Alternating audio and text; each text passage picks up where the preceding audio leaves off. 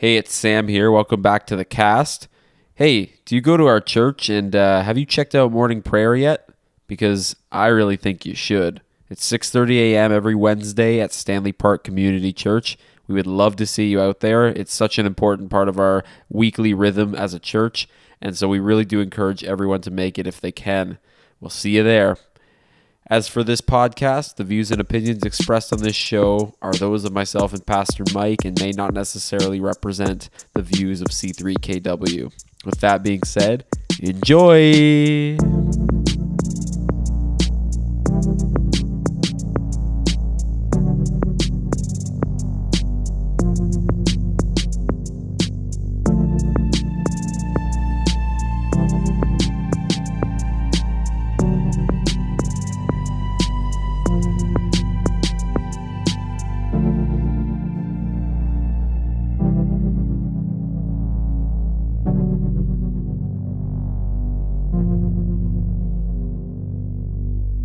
Mike, has anyone ever called you Father Mike?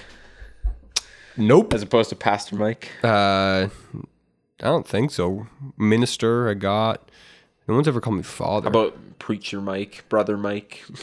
Not like seriously. I think people just do that kind of because they're trying to be funny. But all right. Well, Matthew 23:9, call no man father. Those Catholics. That's good. Yeah, it's crazy, man. Those Catholics, they're still doing it today, still calling a man father. Yep. Does do we think we read that verse just differently than the Catholics do, or do you think they're just like flippantly disobeying God?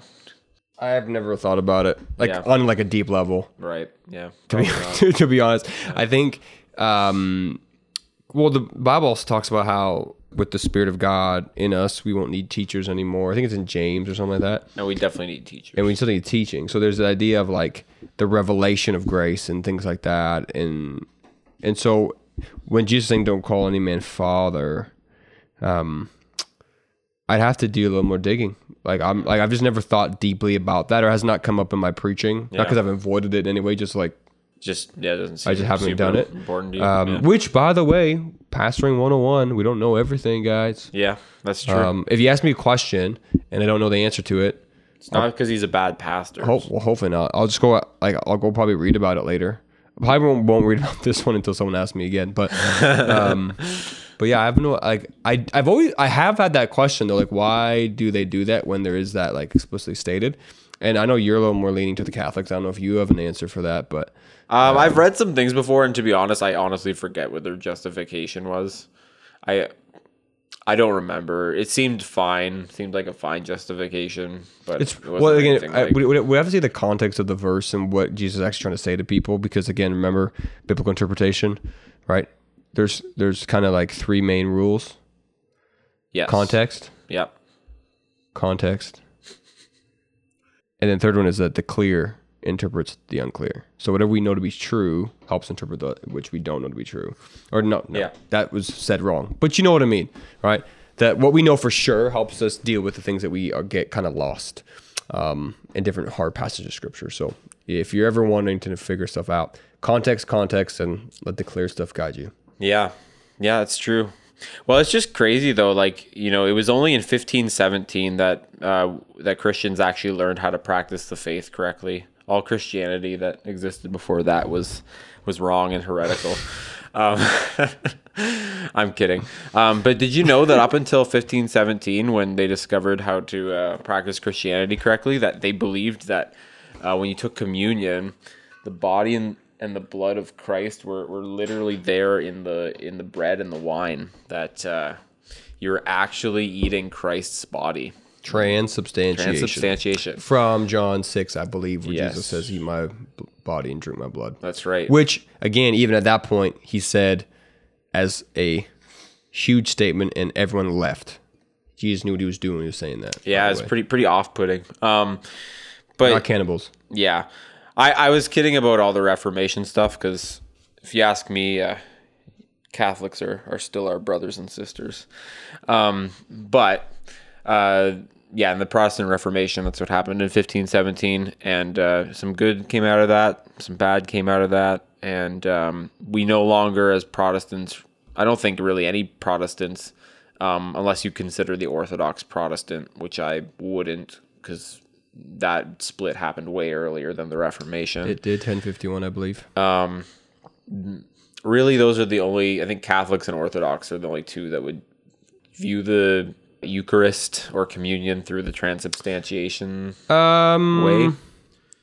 I don't know if that's necessarily true. I think like there's nuance there. There's but nuance, I think and the there's ones that, I would say, like, when you think of communion in the evangelical world, yes, it's way less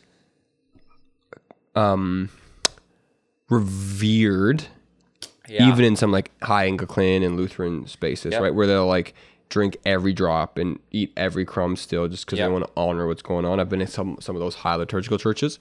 So I don't know if they would theologically believe with transubstantiation, which most reformers would never, right? Any Protestant, generally speaking, doesn't. But there's a layer of reverence that I definitely see that still exists in some of those higher liturgical churches. So why don't evangelicals, by and large, treat communion that same way? We're free, baby. Reverence. What are we free from, Mike? Traditionalism. Have you never read the Gospels? Yeah. Woe to you, Pharisees, for your traditions of men. So I just do think that we have lost some of the reverence for it, because I think there is, like, so in 1 Corinthians 11:17-34, Paul speaks like really highly of the like significance of communion. And I'll just read this for a bit. Verse 25, in the same way, after supper, he took the cup, saying, this cup is the new covenant in my blood. Do this whenever you drink it in remembrance of me. In remembrance, that'd be the word that the Baptists and everyone would highlight. But for whatever you eat this bread and drink this cup, you proclaim the Lord's death until he comes. Okay, we agree. I know you use the language of proclaiming and declaring when you do communion with us. 27, so then whoever eats the bread or drinks the cup of the Lord in an unworthy manner will be guilty of sinning against the body and the blood of the Lord. So right there, he is like adding a lot of gravity and weight to it. 28, everyone ought to examine themselves before they eat of the bread and drink from the cup. 29, for those who eat and drink without discerning the body of Christ, eat and drink judgment on themselves. That is why many among you are weak and sick, and a number of you have fallen asleep. Which means, just by the way, that sometimes Christians who get sick and have ailments, according to that, it could be because you're being bad with your communion. Like, that's the crazy thing about that verse. People don't like we read that verse, kind of pass over it. Yes. But that is like one of those curse verses, which is kind of nuts, right? Yeah. Like we don't often, I think we've pacified that, but the height of communion is like, if you come and take this on word, like, you might be, like, God might be training your soul. We talk about like the idea of training and disciplining, right? For the good of your soul, because you don't honor what that is. Like that is a crazy verse, right? Yeah. Which it is. You could dig into. But for sure it even is. in that, so the way I would say it is like this. If I took my wedding ring, yeah, right, and threw it on the ground in front of my wife and stomped on it, right, I'm treating with contempt our marriage. Yeah. My wife. I'm not actually stomping on a thing called marriage or my wife literally, right? Yeah. But I'm not discerning the gravitas, the weight of what that is. I'm dishonoring it. So that's what I would say what that is referring to in that sense of when I come and I eat of this thing, because even the way that they would do it back in the day, arguably at the beginning was way more informal. Eating bread together, literally, like I believe there's, like, you can make a good case that every time Christians met, there's a little bit of this breaking of bread together, right? Yeah. And we do we break bread right before this? No, right? No, sometimes we do though. Sometimes we actually do, right? Yeah. And even the idea of like, does it have to be bread and wine, right? Like, we do grape juice in most Protestant churches, right? Which I think is, I like, it is what it is, right? But I remember hearing a guy talk about, if all he had was pizza and Coke, he'd do communion, right? With just, we're trying to remember, because for us as Protestants, there's a freedom in our remembrance. Now, I do think, again, as I said, there was a lessening of reverence to it. That's kind of just what we do. versus the height of Christian worship. Because like I feel like I'm a fan of the liturgy, and I do think that they've kind of rightly ordered it around like the culmination is in the Lord's Supper, because we're gathering in public, and then we're taking this and breaking bread together, and which is a thing of, again, like in the previous podcast we talked about personal morality and societal ethic and how they can be different, and I think just structurally, right, trying to do communion every week in the context of a large church is difficult, right? It's not impossible. It's just a little difficult, right? Which is why I think connect groups are so important to literally, and I do think connect groups should have food about them, right? For the table idea. Yeah. But there should be no reason why connect groups shouldn't be having communion every time that they meet. Why not? Right? And so I do think that, plus I would also argue there's other things going on here, right? Because typically and this is a generalization, so just, I know what it is, in some of the more higher liturgical, even Catholic kind of stances, right? Only those part of the community, right, are allowed to have communion. Yes. Right? That's right. Which sucks for me when I go to mass. Well, but here's the thing. Exactly, right? Are you in the faith or not? Yeah, that's the thing. Right? Yeah. And so it becomes more of an arbiter of the in, right? And I'm allowed to be in or not. And it creates a false sense of faith. Well, hey, the priest said I can take this. Yeah. Well, you're also literally doing what Paul said you're not supposed to do. Yes. Taking it in an unworthy matter. That's true. Yep. And so I think that the idea, the worship of Jesus through communion, because it is an act of worship, and it is ultimately the central part of Christian worship, right? Is the remembrance of his death, and for us, the resurrection, right? Because that's the thing, communion, right, is reminding us of the blood-bought salvation we have, right? Because even Paul says it proclaims his death, that God died, right? But for us, we know that it's also part of the story, the narrative of resurrection and hope that I'm in now. And that is the central theme. Like, everything should be coming back to that, right? That God saved us by his death on a cross, right? Yeah. And so I think there is a lesson for the Protestant church, but there also is a lot of beautiful freedom that we've found with it too. So I do want to, I feel like we still need to differentiate the Protestant and the evangelical, because those are two different things. Yes, actually, you're right. Yeah. You're right. Because the evangelical church would be like less bound by... Well, they would be less bound by the sacramentality. Yes. Except for human tradition. See, this is the funny thing. So, a lot of times, and I don't want to just throw the Baptists on the bus, but I've experienced this mainly in Baptist churches, where Communion Sunday is like a special Sunday, and you got to dress better. Yeah. And you can't take communion if you're wearing a hat, because it's irreverent to the Lord. Oh man. Right? And it's like you can come and you can sing, but the moment communion comes out, take your hat off, right? As if the whole thing's not worship. And there is ceremony around it, but not in the same way. So that's the funny thing about it, is it's a different kind of ceremony. So now in some of these churches, right, if you don't belong because you're wearing a hat to communion.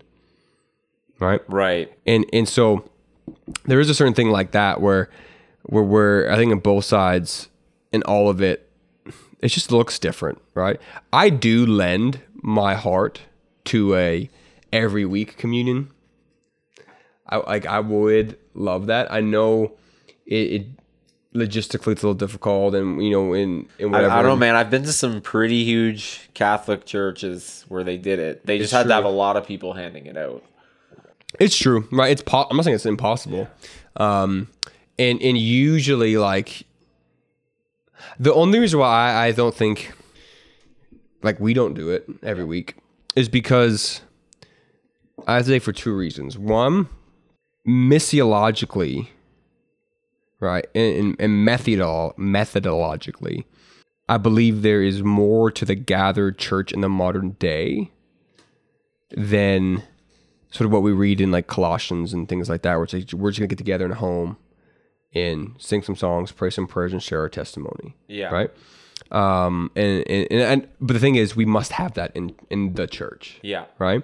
And so for me, part of it is what are the elements of Christian kind of worship, right? We have we have the musical prayer element, right, from the Psalms, and even mimicked in the New Testament. Yeah. Not mimic, that's the wrong word, but brought on. The preaching of the word, like that is evident in Paul's writings, in just the way the church works. It's preaching the word, and in the sacraments, right? Mm-hmm. And we believe we have two, right? Baptism and communion, and the Eucharist, the Lord's table. Yeah. And I think that everything should be woven in that. Right. So the sacramentality of worship is that we preach with the cross and we sing with the cross and we do the cross. But for me, and I could be wrong, so I'm putting this, but for me, because I tend to want to like sacramentalize more communion, there's a part of me that's like, the more we do it, the less special it becomes. Right. Which is probably wrong, like, saying that out loud.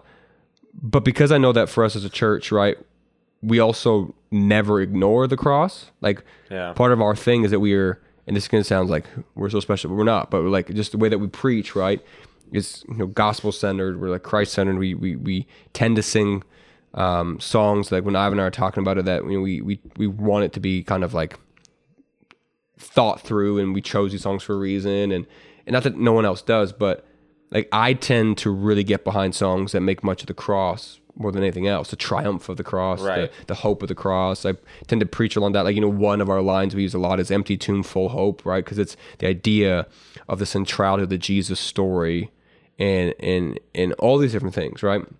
So I think for us, and we do it now in two ways. So we do it twice a month, right? During the team rally and then once in public worship. Yeah. Because I do also think, right, in the modern world, right, we are not only Christian gatherings, right? Yeah.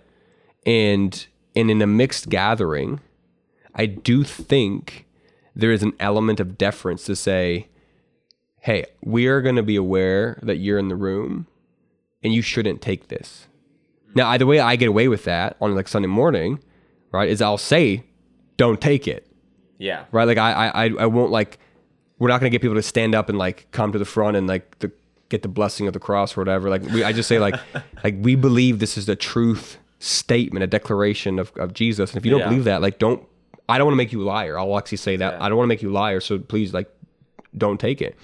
And so I think because of that idea of the new kind of like way churches are, like, I even preached ideas in the past of having like specific communion services, like during the week, separate from Sunday morning for just the Christians, and not like a separatist thing, but like just to honor it. Cause like there was this thing where if you were not catechized and baptized in the early church, you were not allowed to take communion, right? And I don't say, and that doesn't necessarily flow from everything in Scripture. That was kind of like an early church development from different early church writings and how they function. But the high reverence of this as a Christian act of worship, I think, is really important to me. And so that puts me in I don't fully know how that gets fleshed out, because I want to give it the proper airtime. I know I'm talking a lot, but that's maybe why, because I think a lot of times we just do communion because we're supposed to do communion. Yes. Right? I know what you mean. And so I want to make sure that when we do it, it's the bulk. Like, so we're doing it this week. Well, okay, when we're recording it, it's this coming week. And I'm doing a sermon, and as our pattern is, and this could change obviously, but the way that I do it is I intentionally take whatever sermon, it doesn't matter where we are in the Bible. Yeah. I'm going to end it somehow with communion, right? Because I do believe that actually theologically that's correct. Yeah. The whole Bible's leading to and fulfilling in and pointing back to this moment of death and resurrection of body and blood, right? Mm-hmm. And so like this week it's Peter walking the water. Yeah. And I'm ending it off with communion. Like, how the heck does that? Well, because Jesus pulls Peter up out of the chaos, typed into the sea, because they believed the sea was like this image, this metaphor of chaos and death. And Peter says, Lord, save me. He pulls him out of that and walks into life. The resurrection, the God of life who walks on death pulls Peter out after a confession of need. That's communion we can talk about, right? And so that's kind of how we do it.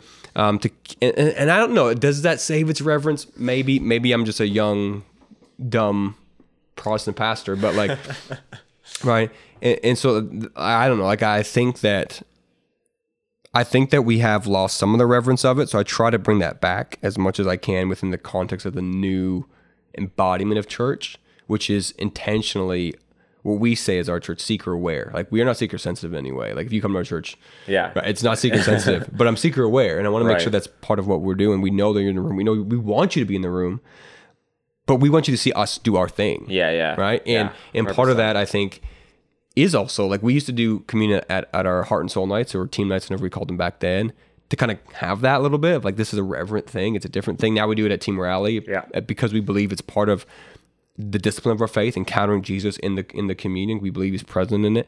So I think there's different ways we're honoring it.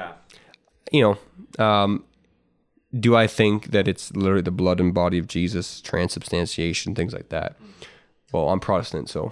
So that is where I want to dig a little bit into the theology of it too, because like, I just want to know what we do with John 6, where Jesus said to them, "Very truly I tell you, unless you eat the flesh of the Son of Man and drink his blood, you have no life in you. Whoever eats my flesh and drinks my blood has eternal life, and I will raise them up at the last day. For my flesh is real food, and my blood is real drink. Whoever eats my flesh and drinks my blood remains in me, and I in them." And this is funny. I was listening to a Catholic podcast this week where they were talking about like, they obviously do it every single week, and the priests actually I believe they do it every single day, because the priests say mass every day. But on Sundays, they're saying, like, don't be late for mass, because this whole thing, like, everything is all leading up to this moment where you get to now receive Jesus and walk and then go from this place having received Jesus. And they were talking about, like, how they hate people that come late or leave early, like right when they I got Jesus, I got my magic token, and now I can go walk. But just this idea of, like, Jesus being present in the communion, and that being, like, necessary also. Well, both sides believe Jesus present. Yeah. The issue is on the nature of the symbol. Like the unless. Well, so let's, if you can hear me typing, because we're opening up John 6. Yeah. Right? We're looking at notes here. So the context of this, okay, is so he's fed the 5,000 with what? Bread. Yep. Right, great provider. And then at the end of it, they say, after people saw the sign being the bread and the fish multiplying, right? But John, in other Gospels, tend to focus on the bread, specifically because bread is always a common metaphor in the Bible for teaching for Jesus, things like that, right? And they say they saw the Son, and now they know that he's the prophet to come into the world. Yeah. Right? The prophet being, in this case, it's the Messiah, the one that Moses predicted would come, and God says, like, hey, you're the guy we've been waiting for. So they come to try to make him king by force. So they're coming up saying, hey, you're the guy. You gave us manna. You gave us bread. You provided. You're the good shepherd, right? Yep. And he sends them all away, and, like, goes up the mountain, hides away, and he prays. And then we get into Jesus walking on the water, coming to the disciples, right? And in Matthew, we hear how he says, he comes out to them and says, I am, right? Ego eimi in the Greek. And we know as Christians, because of resurrection, that means that's hearkening back, not just saying, hey, it's me, it's I am, it's the Yahweh, it's the right. Revelation of God. So he says, I'm God walking on the waves, right? In Matthew and Mark, they worship him. Jewish guys start worshiping Jesus. So now there's this revelation of he is the provider, God who just gave us bread, right? Yeah. And the bread is the bread of life. The teaching is the metaphor usually, right? Then he reveals that I'm also the God of life, right? Walking over the water, walking over death, conquering all this stuff, right? And then John says on the other side, right? The next day, the crowd are there and they're waiting for him, right? Because they wanted him to be the king. And when Jesus doesn't show up, right? They start searching around for him, right? Yeah. So again, I want you to, so he gave them bread. Yeah. Right? They wanted him to be king. Yes. That's the context of this, right? And then when they found him, yeah. So the same crowd that just trying to force him to be this messianic king because he provided literal bread comes and says, hey, how'd you get here, right? And all this stuff. And he starts talking about how he is the bread of life. In fact, in John 6:35, I am the bread of life, right? I am that guy. I am that, right? And then he talks about a bunch of other stuff. And I believe it's in before that, right? And he says, stop grumbling himself. Verse 44, no one can come to me unless the Father sends he draws me. Is written, they'll be taught by God. Everyone has heard the Father, learned from him comes to me. No one has seen the Father except the one who is from God, and that's obviously himself. For very tell you the truth, the one who believes has eternal life. And he says, and I am the bread of life, that your ancestors, right? Your ancestors ate manna in the wilderness, yet they died, right? Right. And the manna comes up again at this, right? Yes. So this idea of the manna and the bread of life, these things are going on, right? But he says, verse 50, but here's the bread that comes down from heaven, which anyone may eat and not die, right? Yeah. Me, I am the living bread that came down from heaven. We are right there. We know it's a metaphor already, right? Okay. I am that manna. I am that living bread. So would this be like very similar to like the woman at the well and the living water? Yeah, right. Metaphor? Well, because he goes, whoever eats this bread, again, talking about himself, will live forever. This bread is my flesh, which I will give for the world. So then you can say, well, see, right? Eating of the flesh is literally this cannibalism, right? And the Jews begin to argue, and this is funny because they go where ultimately the Catholic transubstantiation goes. And they're like, well, how can this happen? How can a man give us his flesh to eat? How can we literally eat him? They're like, guys, you missed the point. Manna from heaven. I just gave you bread. You're trying to make me king. No, like this is not what it's not about the bread. Yeah. Right? It's about my sacrifice ultimately. And then we get the communion kind of thing where you read, where it's whoever eats my flesh. And then the next thing is, on hearing it, many of his disciples said, this is hard. Who can accept it? And where they're grumbling, he says, does this offend you?